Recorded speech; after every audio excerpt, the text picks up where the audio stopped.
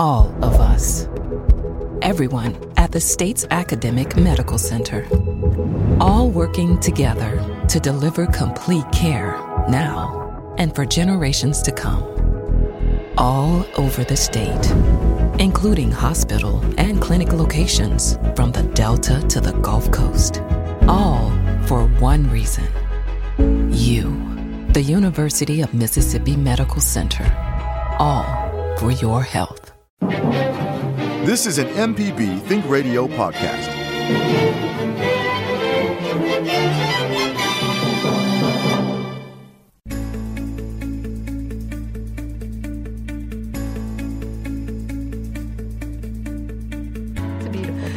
This is Dr. Allie Brown. Good morning. This is Southern Remedy for Women on MPB Think Radio. This is the show that is completely and totally all, not really, about addressing issues of health and wellness from a woman's perspective. Except today we're talking about something, which we often do, that affects men and women. In fact, slightly more common in men, but, very common actually in both, relatively speaking. It's colorectal cancer. You hear someone talking to the Lord over there. That's my co-host, Dr. Michelle Owens. We have several conversations throughout the course of the day. Thank you very much. Absolutely. We're pretty darn close. And we are here on this lovely Friday in the MPB studios in Jackson, Mississippi. It's a beautiful day. Beautiful day. A great day to think about spring and renewal and all the things to do for our bodies, including understand where we are in our journey with colorectal cancer screening and awareness. This is Colorectal Cancer Awareness Month. It's the end of the month. Just for a few more days. That's right, but we're not going to miss out on it. Squeeze in that awareness for you, though. And squeeze it out. There you go. So welcome to the show. Dr. Owens, it's so nice to see you. It's been a couple weeks. I know. It's been a lot going on, man. We had spring break and then, just trying to kind of bounce back from that. And, yeah, it's good to see you, though. Yeah, great to see you. You fare well in these storms? What about these storms? Oh, my gosh. I just, this time of year is just kind of becoming increasingly more treacherous. It's either like freezing or, when you do get when you do get a little bit of a break with some good weather, then the price that you have to pay for it, are a few tornadoes here and there. It's over in your neck of the woods. It kind of got pretty bad too. It got bad down in South Louisiana. And it's kind of south for tornadoes, but indeed, it happened. East New Orleans, poor New Orleans, poor Ninth Ward. Oh my gosh! So East New Orleans was hit by a tornado, and then there were some down in South Mississippi. I know we have a really strong base down on the Gulf Coast, and so we know that some of the folks down there had some pretty severe weather. We had a few sirens and whatnot up around this part of town, but we were watching the storms, right? We were watching the coverage, and they showed this blob where a tornado was, and it was on top of my house. And we were looking outside. My husband had come home early from work that day because of the storms. We'd kept the kids home. I work from home. And, we did that thing that people do when you go just walk outside because you're like, gosh, it's not even windy. What's going on? We were those dumb people. And then you heard the train. No, we never heard the train, and we had some strong winds, but not at that time. But I'll tell you, lots of trees snapped in half by my house, and according to the radar, we had a hurricane. I'm so from South Louisiana. I know. We had a tornado close to our house. Wow. We live over in that Renaissance area. So. Yeah. Scary, but glad to be here today on a beautiful day. Indeed. After those storms, often we do have this beautiful weather, and here it is. Yeah, now we get to talk about colorectal cancer, cancer prevention. This is kind of one of those things that's a little personal, right? Yeah, no doubt. Both of us have had family members who were touched by this, so this is kind of a personal thing for us. And I will admit that there were things that I knew, but I definitely increased my level of awareness once I had a family member who was diagnosed. And but I think while it's personal, it's also, I think there's a lot of positivity from that, because in both of our instances, we were fortunate enough to have had family members who had early enough detection that they subsequently had a cure. Yeah, absolutely. Yeah, so that part is good. So hopefully what you guys take from this today is just some good information that, will help you to kind of make sure that you at least A, know your risks, and B, know what recommendations are for screening as it pertains to you and also for your family members, so that you can potentially help or, suggest or make sure that everybody's getting screened appropriately. Because as Dr. Brown mentioned at the outset, this is one of those things that, if it's caught early enough, this is one of the cancers that you can, get a cure from. And just like most other cancers, if it's caught too late, then the options are really limited and the likelihood for cure diminishes significantly. So our phone lines are open. Our good friend Liz Gill is sitting over there waiting to take your calls. The number is 1-877-MPB-RING. That's 1-877-672-7464. And so we'll take any questions or comments, but we're also specifically talking about colon cancer awareness. If you have a story that you would like to share, if you are a person who's a survivor, if you have a unique experience that you would like to help the public by sharing with them, please feel free to do so, because we are here and would love to hear from you. Absolutely. So we need to start thinking about what are some signs and symptoms of colon cancer. Now, the issue is you would hopefully catch it prior to any signs and symptoms showing up, but colorectal cancer does occur sometimes in younger folks. The recommended screening starting age at this point is 45 years of age, unless you have some associated risk factors, which we'll talk about as well.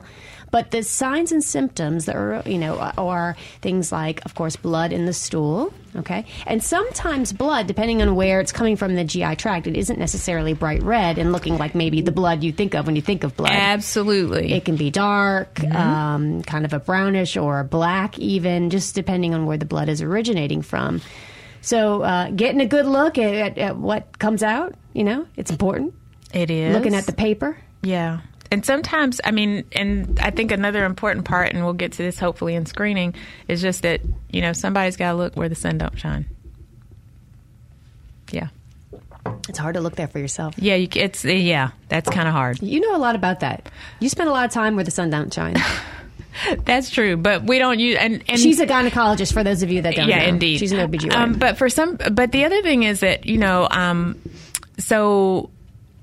so primary care physicians though are good at kind of being able to do assessments, and so yes, even a OBGYN or a gynecologist could definitely do an assessment if you happen to have problems or if you noted blood in your stools. And quite honestly, all of those kinds of doctors should be asking you at some point in time, at least once a year, about whether or not you're experiencing any of those symptoms. So if you happen to be a person who's noted some blood in your stool, and then there are some people who have noticed, like, say, for example, they'll notice blood on the tissue, but they may not necessarily know where that blood's coming from.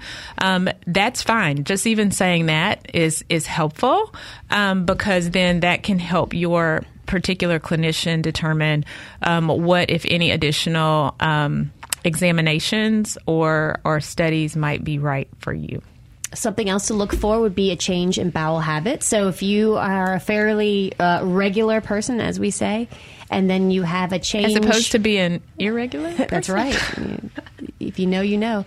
But if you start having diarrhea, let's say, and it lasts more than a couple of weeks, or, alternating with constipation and things like that, if it's not normal for you and it's lasting more than you would like for it to last, that's another reason to go have something checked out, because anything that alters the physical structure of your colon can alter the way that your stools form or don't form. Indeed. So blood, change in habits, whether it's constipation or diarrhea, although constipation can happen for a lot of different reasons. So can diarrhea. Indeed. But those are still things that you need to kind of pay attention to. A lot of excessive bloating or a feeling of abdominal fullness is another one that's very nonspecific. I know Dr. Owens, when I say those things, she thinks of ovarian cancer. But it's those things aren't normal for any protracted amount of time. Everyone every now and then feels sort of bloated and things like that. But if you're noticing that it's lasting a long time and really you don't know really why it's happening, that those are all good reasons to get checked out. Absolutely. Ma'am. The number is you know, I opened my mouth 1877. No, I'm like, oh, she opened her mouth. I was like, 1877 MPB ring. That's 1-877-672-7464. Do you have a story to tell? Some encouraging words to encourage maybe some folks out there to get screened for colorectal cancer that perhaps are on the fence? Give us a call with your questions or comments. Oh, very quietly, I hear the music approaching. Yes. So based on that sound, what a good it fade. means that it's time for us to take our first break Crescendo. of the hour. We will be right back with Southern Remedy for Women. We are talking about colorectal cancer. Don't touch that dial because we've got some great information for you coming up right after this short break.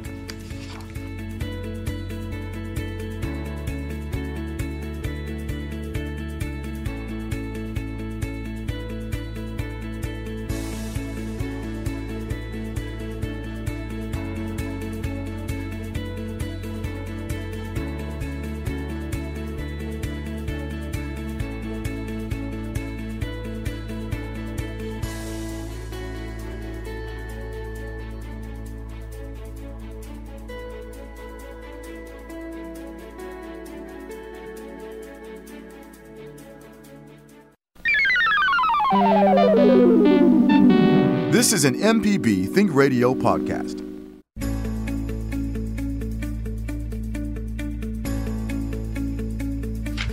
This is Southern Remedy for Women on MPB Think Radio. I'm Dr. Allie Brown, and I'm here today with my fantastic co-host, Dr. Michelle Owens. We're talking about colorectal cancer. This is Colorectal Cancer Awareness Month, and we want to make you aware of all of the things that you should know about taking care of your colon. I mean, you got to take care of everything, right? We have wonderful screening options for people for colorectal cancer. And this cancer is pretty much completely preventable almost 100% of the time. It's sad to see when people do have these advanced cancers because we know that they could be picked up on screening. There are various reasons why that doesn't happen. So we want to try to eliminate those barriers for our listening audience and talk all about it today. Yeah, you know, it's really interesting that you mentioned that. Did you guys, so, you know, I love my little statistics. Right. It's estimated that about 1 in 22 men and 1 in 24 women will develop colon cancer at some point in their lifetime. And we have, you know, are always kind of talking about early detection, but that prevention through good screening is really key. And that's because there are, just like with other cancers, colon cancer is divided into different stages. And I just kind of wanted to really quickly, so it's stages 1 through 4. And when we talk about overall survivability, and we talked already about symptoms, and the problem with colon cancer is by the time you're symptomatic, it's much more likely that you are going to have a farther along staged cancer if colon cancer is the cause of your symptoms. So most of the people aren't really symptomatic until the cancer has progressed to is more progressed. But when we talk about the different stages and your overall chance or survival rates, I just wanted to share these because I think that it helps to better illustrate the reasons why early detection is key. So if you are diagnosed with stage 1 cancer, the survival rate is 80 to 95%. Pretty good odds. I played that at the casino. I'll tell you oh my gosh. If that was, you know, the Powerball. Stage 2 cancers, 55 to 80% survival rate. So you notice that as we go up in stage, our survival rates go down. But even at stage 2, 55 to 80%, still pretty good, right? When you get to stage 3, about a 40% survival. And when you get to stage 4, a 10% survival rate. So it shows you how precipitously, as we get further along in stage, as the cancer is more progressed or gets to a higher stage, how the survival rates drop off significantly. And so I thought just putting some numbers to that to kind of help people understand, it shows you how important it is to be screened, because in screening you can detect those cancers or precancers that may be present that could be treated by removal. And then you don't have to worry about progression and then issues with a much lower opportunity for survival. And important point you just made, precancers. As precancerous polyps, catching it at that stage is really the best possible scenario before it even becomes cancer. We're going to go to the phone lines and talk to Dan, who's calling us from Brandon. Hey, Dan. Hi, how's it going? Great, how are you? Good. My question isn't colorectal related, but it is related to cancer screenings. My wife has a history in her family of bladder cancers. Mm-hmm. What is the screening process like for that? So there isn't really a good screening test for bladder cancer. There are some cytology that's looking at exfoliated cells from the bladder, either through a urination or through some sort of a washing and things like that that can be done. But those are often done in people who are symptomatic, so looking for blood in the urine, obstructive type things like where they can't urinate and things like that. There are cancer syndromes that may incorporate bladder cancer in them, but they're not really. That's not one of the more common manifestations of hereditary or inherited cancers.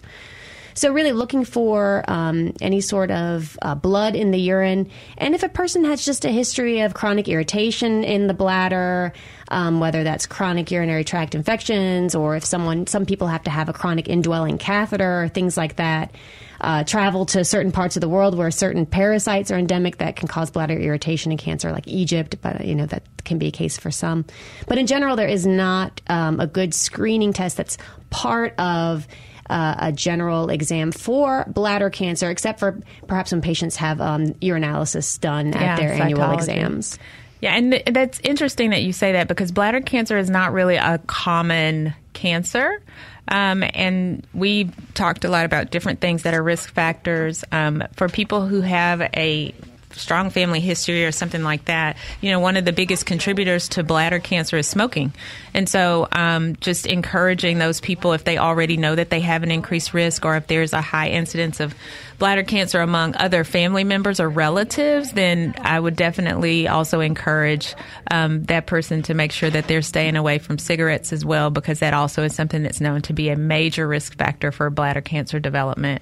But cytology is pretty much the most common thing, if any, that is used for screening. And awesome, thank you.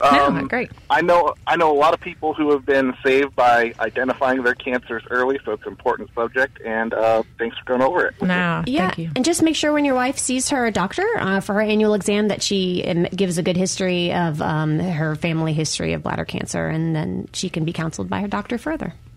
Okay, awesome. Thank you. Thank you. Staying on the phone lines, we'll talk to Joel, who's calling us from Mobile. Hey, Joel. Yes, hello. You're talking about cancer, and this is something that I've been thinking about. I don't have cancer, but my brother died of cancer because of using the weed killer with glyphosate. You know what? Are you familiar with that? Did he have a leukemia, a blood cancer? No, he had cancer because he used the weed killer, and I guess he must have walked in the weed he sprayed. Anyway, so he got that, and then he went on chemotherapy, and he died on September 4th, 2004. And 2020. Okay. Anyway, so I just wonder if people are aware of that, the weed killer glyphosate, because every time we eat vegetables that have been sprayed with glyphosate, aren't people worried about it? They should be. I am. Yeah, I think people definitely are. A lot of people choose to eat organic for a reason. That's one of the reasons they choose that, because those types of chemicals are not supposed to be used in certified organic produce. And then there are lots of different washes and things that can be done. It's always recommended to thoroughly wash your vegetables, even those sneaky ones that say they're pre-washed and ready to eat. I don't believe them. I don't believe them at all. I wash them anyway. And then using care. A lot of people, this is in this area, work in the yard a lot and have direct exposure to lots of different chemicals. We have a lot of farmers, that are in our listening area, but just people who are home farmers, and so direct exposure to those chemicals is dangerous as well. So wearing appropriate ventilator, respirator type equipment, eye protection, and skin protection is extremely important. So, I know there have been. Go ahead. With this, always make sure that when you buy food that it's non-GMO, and the reason for that, in my understanding, and tell me if you think I'm correct, is because when they genetically modify food, it's to prevent it from dying when they spray it with the weed killer. It'll kill the weeds, but not the modified food that you're going to eat, that they're going to serve people. And so I always make sure that I buy stuff, food that is non-GMO. Do you agree with that? I personally don't look at that as much, but that is definitely something that folks focus on a lot. All food that, anytime there's produce, if you breed a tomato to be bigger and redder, it's technically genetically modified, just by crossbreeding seeds and things like that. So, we've been genetically modifying food since we started growing food in any sort of agricultural methods. But there are definitely advantages, and people definitely bring up many advantages to buying non-GMO products. And that's certainly a great option if that's something that is important to you. And I think that if there are people who use, I would say if you have any kind of exposures to variety of chemicals, whether they are pesticides or if it's weed killer or any kind of industrial cleaners or what have you, like any kinds of chemical exposures that you have, if you protect yourself in order to minimize the exposure of your skin and your airway to chemicals, I think that you're doing your body a favor. When I think about it, Dr. Owens, if you think about OSHA regulations and things like that, there's a lot of regulation as to chemical exposures at work. And being a pathologist and working in a laboratory, formaldehyde or formalin exposure is a big one that pathologists and laboratory professionals are exposed to. And there really has to be adequate ventilation, and that ventilation needs to be tested, blah, blah, blah. But we don't really have that at our houses, right?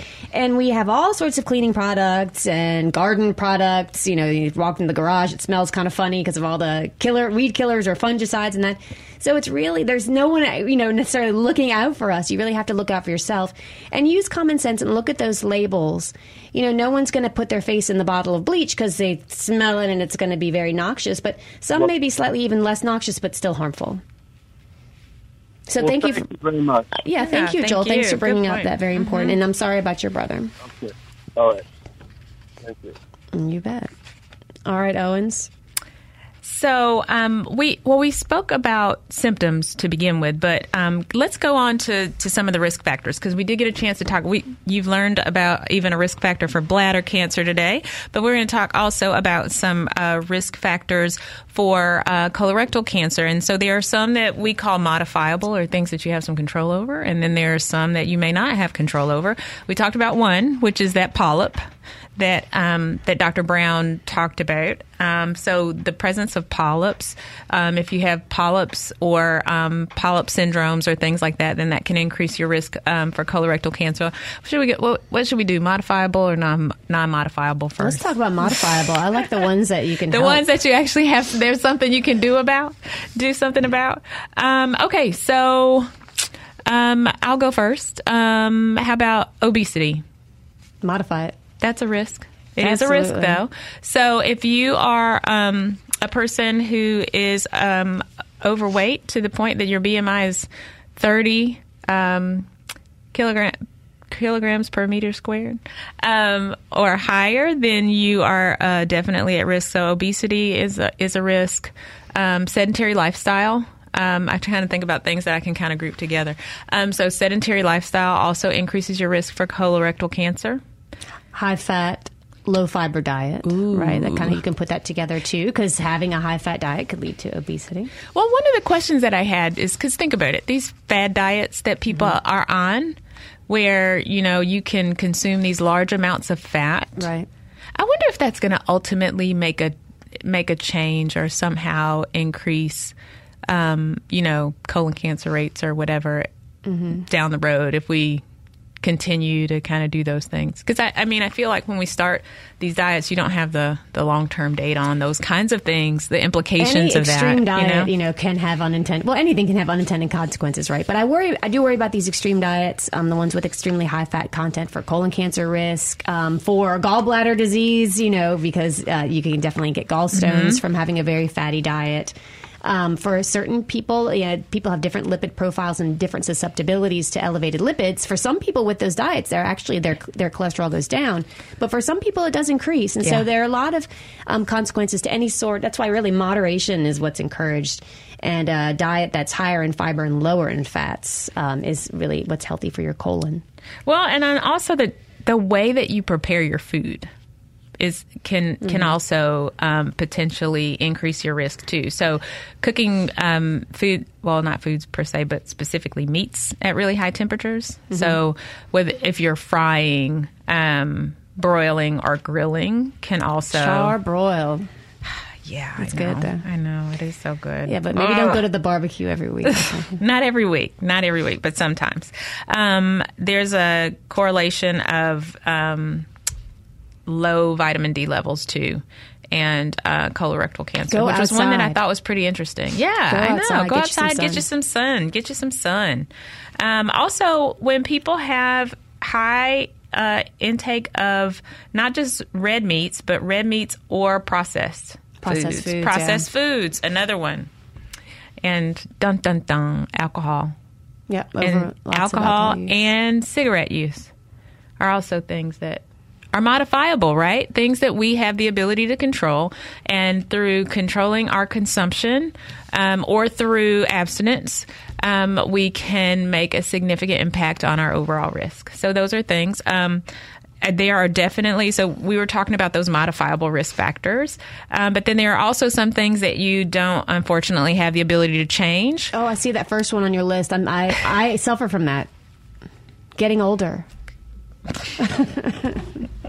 It's better than the alternative, right? That's Indeed, one of my dad's jokes. He used to say it beats the alternative. He also used to say about having had a colon resection that he now had a semicolon. Just thought I'd give a little colon humor there. But yes, that was funny age. for all of my English nerds out there. That one was just for us.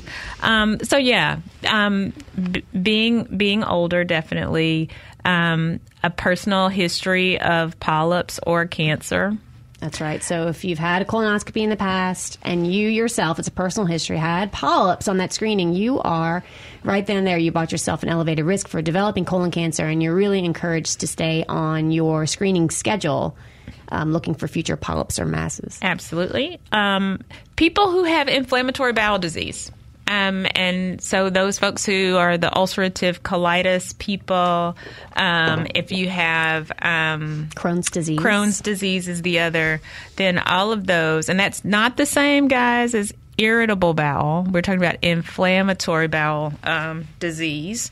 And if you have irritable bowel, that is not considered a risk factor, or does not increase your risk for colorectal cancer. So that's just something to remember, because they sound kind of similar, and with folks who have irritable bowel, you can vacillate between, it's the issue with bowel habits, right? And so going back and forth between constipation or diarrhea, or having chronic constipation or what have you. So just know that if you have IBS, that is separate and distinct. Irritable bowel syndrome. Yeah, from irritable bowel syndrome. Folks with irritable bowel syndrome who have this alternating diarrhea and constipation, just unstable, often unpleasant bowel habits, those that can mask the symptoms of potential colon cancer. Yeah. So it's really important to get checked out and to make sure that you get screened as well. Absolutely. Even though the risk is not necessarily higher because of the disease itself. And family history, of course, is something that increases your risk. As a matter of fact, if you have a family history, sometimes that means that you are lucky enough to get chosen for earlier screening. So that's a great point, Dr. Owen. So the screening age recommendation is currently 45 years of age. So once you turn 45, it's time for you to start getting screened for colorectal cancer. That being said, if you have a first-degree relative, which is often a parent, maybe a sibling, who had colon cancer before the age of 45, the recommendation is that you're screened at least 10 years prior to the age of when that person developed colon cancer. So if they were, 46, then you start getting screened at 36. It's really important to mention this to your physician because you may have other risk factors that may warrant screening even maybe earlier. So just know that if you have a history of a first-degree relative who had colon cancer at or before the age of 55, make sure that you mention that history to your doctor so they can get you on an appropriate screening protocol. Yeah, and I think that's another good point that as you were saying that, it made me think that sometimes when we are evaluating patients in the office, we may say, do any illnesses run in your family or for family history, right? Like that might be the question that is posed. Or what illnesses run in your family? Well, some people might feel like just because one person has it, or they may say, how's the health of your mother or your father? So specifically asking about individuals.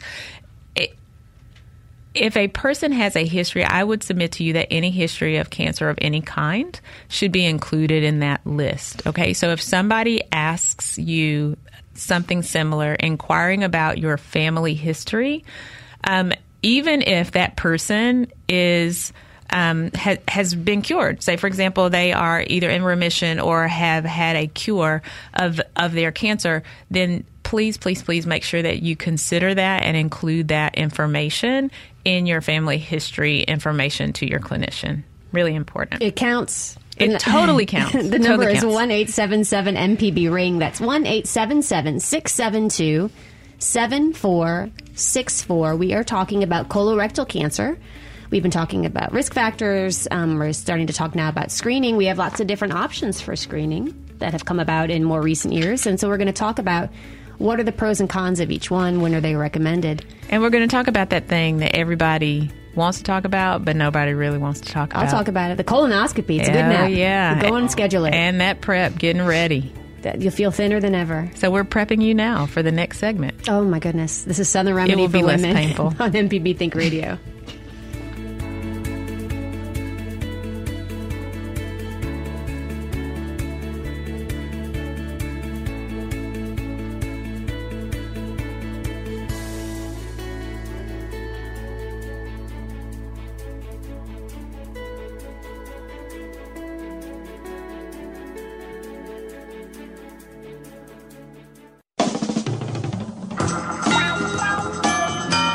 This is an MPB Think Radio podcast.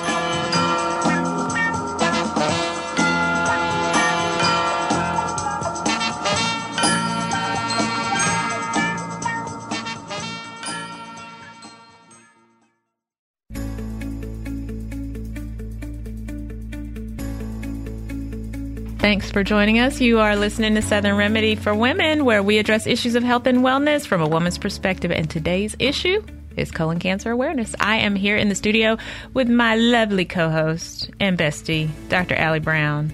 She's a pathologist. I'm an OBGYN, a maternal fetal medicine specialist. And together, we are the dynamic duo of Southern Remedy for Women. Dun, dun. I feel like we need a cape or something. We need like capes or masks. I'm wearing a cape right now. Capes or masks. You guys don't even know. I'm tired of masks, but the cape will do. Oh, goodness. Oh, I meant like a costume mask, not like a mask mask. I know what you meant. So we were talking about colon cancer awareness, and man, did our phone lines light up. We have got some callers on the line, and so before we get to chatting it up, we're going to hear directly from you guys. We're going to go to the phone lines first and hear from Mark, who's calling us from Tupelo. Good morning, Mark. Good morning, Docs. How are y'all doing? We are doing great this fine day. How about yourself? Good. I just got off work 40 minutes ago for the weekend, so I'm happy. Oh, congrats. Oh, happy weekend. What's your question, right, Mr. Mark? Uh-huh. Here's the thing. I know for a fact I lost a uncle. He was at 48 years old, when he died of colon cancer, but around his 42nd birthday, he was already stage 2 of colon cancer. And he made it through chemo, but still passed away at age 48. One of my high school classmates' mothers passed away from colon cancer also. She was in her upper 60s. Anyway, long story short, I ended up having a hemorrhoid about the same time he passed away, and this scared the dickens out of me, and I ended up getting checked over at the VA hospital in Memphis, and I come to find out I was the youngest vet to ever get a colonoscopy done. They found 4 polyps. All were non-positive for colon cancer. That's great. You got those. But is there early? anything? Is there any? I'm due up for another one, but is there any way to bypass the daggum prep work for it? Well, I've got good news and I've got bad news for you, Mark. There are other options for screening for polyps. However, the fact that you've had polyps in the past probably would not be recommended. You can talk to your gastroenterologist about that, but usually for people at an increased risk for colon cancer, including those who have a history of colon polyps, they do advocate that you go ahead and get the screening colonoscopy. The good news is that preps have come a long way. Oh, my gosh. I would request one of the more low-volume preps. So I don't know what prep you used in the past. I've had several colonoscopies over the years. I've used the worst and the best. I was using... Go Lightly? I was using the tainted gallon of water. Yes, Go Lightly. So ask to not have I will that. tell you this much. Yes. After doing that, I was scared as hell to drink water for 2 weeks. So there are better options now, Mark. There are better options. So when you're scheduling your colonoscopy, just go ahead and ask them for an alternative prep. Ask them for one that's a lower volume. There are some where you take a certain kind of medication, then you drink just water. You know, you don't have to drink all that Go Lightly or whatever brand was being used. It's that big osmotic, diarrhea where you kind of put this high hypertonic solution in your bowel and it draws all the water in. But there are ways to do that in a more gentle and palatable way. So, Mark, go ahead and schedule that colonoscopy and do inquire about alternatives for preps. There's also a prep called... One more partial question for you. Just a partial one now, okay. Yeah, my mother has Crohn's disease. Should I be concerned also about the colon cancer also? So Crohn's disease does tend to run in families. It's associated with a certain antigen type that people have on their blood cells, and so there is an increased risk of you developing Crohn's disease. Doesn't mean that you will. And then if you have Crohn's disease, that is an increased risk. But if you don't have the disease, but your first or your relative has it, then that does not increase your risk per se. But your history of polyps does put you at a higher risk. So but go ahead and she's also going to tell you about this newfangled prep. That's right. She's outside of the low volume one, but you were going to mention that other one. Oh, there's another prep. It goes by different names. I know one of the names is Hygia Care. It essentially goes from the reverse side, so it's almost like a colonic. It's not a colonic, but it's similar to one. Kind of like an enema irrigation kind of thing. Right. If so you could imagine, you sit in this contraption and they flush it out from the bottom. So if you're really averse to drinking that stuff, you can find something in your area, someone who offers that service as well. Okay, I'll definitely check on that. Like I said, I'm due up for another colonoscopy. All right, yeah, Mark, make sure you do it. I don't want to do that tainted water. Okay, Mark. Well, you go on and get it done, Mark. We're lowering the barriers and the reasons that people would say no to do such a thing. Staying on the phone lines, what do you know? We've got another Mark who's calling us from Starkville. Hey, Mark. How are y'all today? Doing great. I just wanted to, add to that. I'm 36 years old, and my older brother got diagnosed with stage 4 when he was 32 and passed away shortly after, about 6 months later. What a tragedy. I'm sorry about that. Yeah, thank you. And his was an interesting case. He had a symptom, with a lot of blood in the stool. He went to a general practitioner, and based off his age, they told him it was something else, and not to worry about it and that the colonoscopy wasn't necessary. So nothing happened. And then like a year later, it happened again. And then he went in and got a colonoscopy at stage 4 at that age, at that stage. But a couple questions I had. One, just going back to what the previous Mark said. The Go Lightly is terrible. I've done 2 of them. So I get screened every 5 years. Mm-hmm. And yes, it's brutal. But if anyone's listening and you have to do it your first time, do not choose the gallon jug. Absolutely. The gallon jug of Go Lightly is miserable. They have, like you said, they have much more options now. Sometimes insurance covers them differently, I found, but it's actually just worth it to do the smaller dose. But I did have a question because I've had 2 now, and luckily everything's been fine. My older brother gets one. We go every 5 years now. But has there been? Y'all may have said this earlier in the show. I just tuned in late. Have we seen an increase in the U.S. of colon cancer cases in younger populations? Because not just my brother, I had a guy I went to high school with who died about 6 months before my brother was diagnosed. And he was my age of colon cancer. So what are the national trends looking like on this particular disease? I know when you look at the state of Mississippi, the incidence is increasing. I don't know about specifically in which age range. I would imagine it's probably for all age ranges. Oh, Dr. Owens, do you have some information on that? No, you can go ahead and finish your thought, and then I'll go ahead and throw that out there. But yeah, I think it's not uncommon now kind of to know someone who is diagnosed at a lower stage. I do want to touch on just with your brother with the bleeding. I would just say to everyone out there, if you have unexplained lower GI bleeding or really unexplained bleeding from anywhere in your body, really don't, it needs to be investigated thoroughly. So you don't just sort of say, oh, you get one giant bleed for free. I would demand, you can always go see a second opinion. And I know it's too late for your brother and I'm sorry for that. But if we can bring this awareness to anyone in the listening area, if you've had a similar situation, regardless of how old you are, because really we see cancers of all types in all different ages, unfortunately. Just go ahead and, you don't have to stay with one doctor. You can seek a second opinion and really get things investigated. So I'm really glad that you brought up that story, and hopefully we can bring something positive from this tragedy that your family has had to suffer. And I will tell you this, Mark, just following up on what Dr. Brown said. So even though age is increasing age is a risk factor, there is still kind of a baseline population rate. And so in the 30 to 34 year age group, the rate is about 5.7 per 100,000. So it still happens. It just doesn't happen. When you look at those who are 70, it's 153 per 100,000. So you see it's a significant difference between that 30-year mark and the 70-year mark. When we look at those from 35 to 39, that number doubles. Okay, so 30 to 34, 5.7, 35 to 39, 10.5 per 100,000. And then in the 40 to 44 population, it doubles again almost, 19 per 100,000.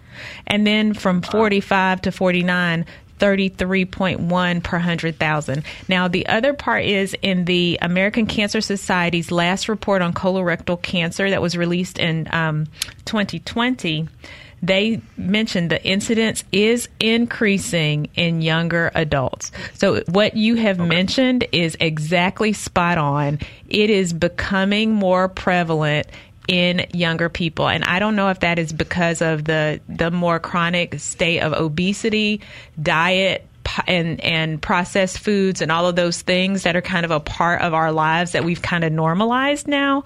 But it is definitely noted that colorectal cancer patients overall are increasingly younger. When we looked at the turn of the century, right around the early 2000s, that the median age was 72. And now it's 66. So we're seeing, the middle is shifting down, which lets us know that more and more younger people are being impacted. And you might remember the screening age used to be recommended at 50. So they have dropped the age for recommended screening for colonoscopy to 45, as we said before. So within the past 10 years or so. So I think that the United States Preventive Task Force is responding to that increased risk. But there is always going to be some sort of cutoff, right? And that's why family history and risk factors are so important in order to perhaps even drop that further. Thank you so much for your call, though. No, that was great. I have one quick thing, since Dr. Brown brought up the point about even if you have that symptom, please go get screened. His case was really crazy because he had it the one time, They told him it was probably just a one-time thing, and it honestly didn't happen again for almost a year, which was really confusing. Just to add that to the fact that just go get checked. Yeah. And insist on a colonoscopy, which is, what we should have done, of course. But anyway, thank you all for listening and for the information. No, absolutely. Thank you so much for your call and for sharing your story. All right, we are going to stay on the phone lines and hear from Mikey, who's calling us from Mobile. Hey, Mikey, good morning. Hey, the third Mike. Hey. And I've got to say, I don't have capes for you all, but I do have a fanfare, okay? It's going to be quick. Thanks. I don't know if we should charge or what, but so what's your question this morning? Yeah, charge whatever you can get, okay? My question is something that you're probably going to hate. That's one reason I needed to throw in a fanfare, because I don't know that anybody can answer this. And this relates back to things you were discussing as far as diet earlier. Everything from growing your own, which is next door, like maybe on a small plot like I have, to your neighbors who do use a lot of chemicals and things, to picking up things in the grocery store. My question is, when you wash things, the water-soluble vitamins wash out, don't they? So what you gonna do? I mean, I do spray a little. I have a spray bottle of a vinegar solution that I spray sometimes on things that I get from the grocery store. Now, the stuff that I grow, of course, I just stand out in the garden and eat it. Oh, yeah, save time and energy, not even walking. Mikey, water is not going to wash away water-soluble vitamins. They're still going to be contained within the cells. So washing your vegetables isn't going to actually wash them out of the cells of the vegetable themselves. Cooking sometimes can denature vitamins or, decrease the absorption, et cetera, like boiling things. And so fresh vegetables are usually thought to be best. It doesn't mean that cooked vegetables aren't good and aren't as good. Many of them are, steam things. And some cooking methods are better than others. That's right. That's right. So it's still advantageous. And that fiber, we talked about a high fiber diet, regardless of the vitamins, is what's really healthy for your colon as well. So even those cooked vegetables. So go ahead and wash those vegetables. You're not going to wash out those vitamins, Mikey. You'd be having to do some kind of wash to get those vitamins washed out. So I think you're in good shape. I ain't going to wash them if I'm standing in the garden and they look really great. I'm sorry, okay? Yeah, just hold them up to the rain. There you go. And it's just rain. As long as you don't have a dog, you're all good. Just go with it. I got 2 dogs. Oh, boy, Mikey, you might want to wash them. They're right behind me. Take care. Oh, thanks, Mikey. Thanks for your call, and thanks for the fanfares. 2 fanfares.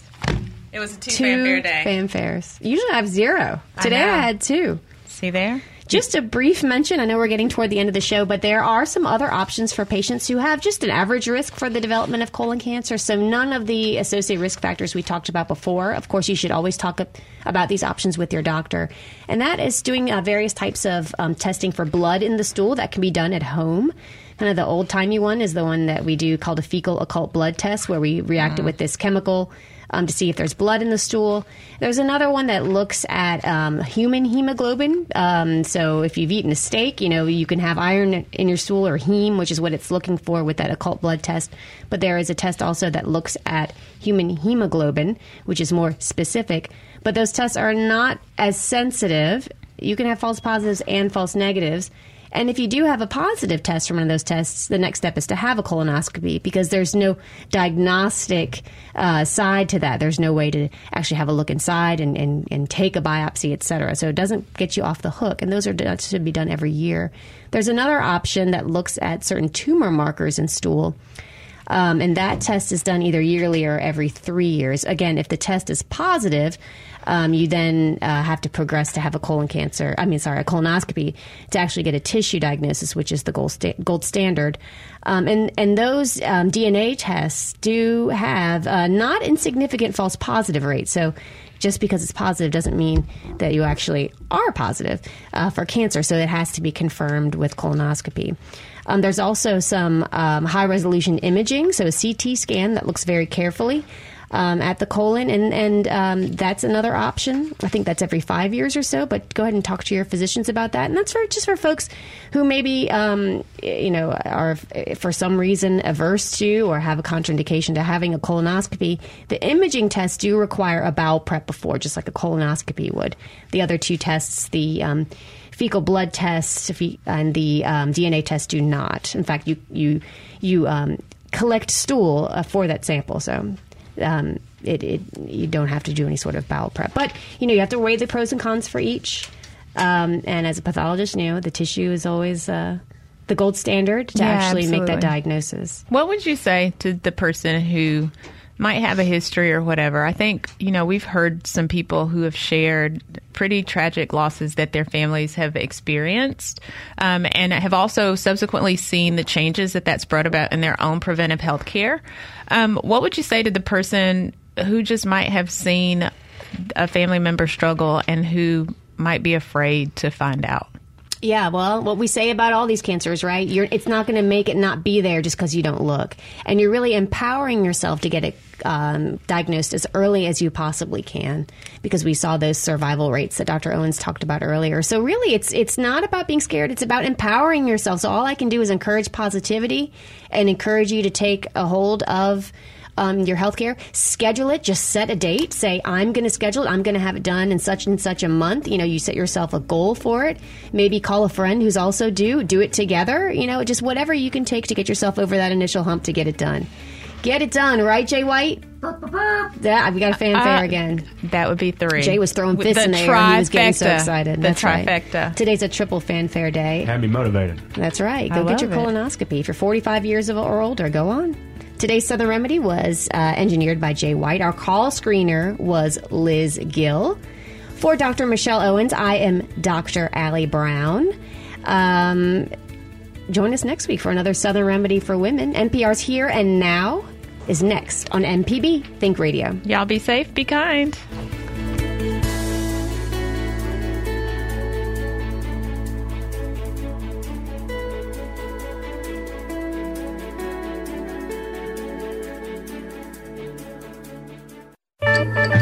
This is an MPB Think Radio podcast.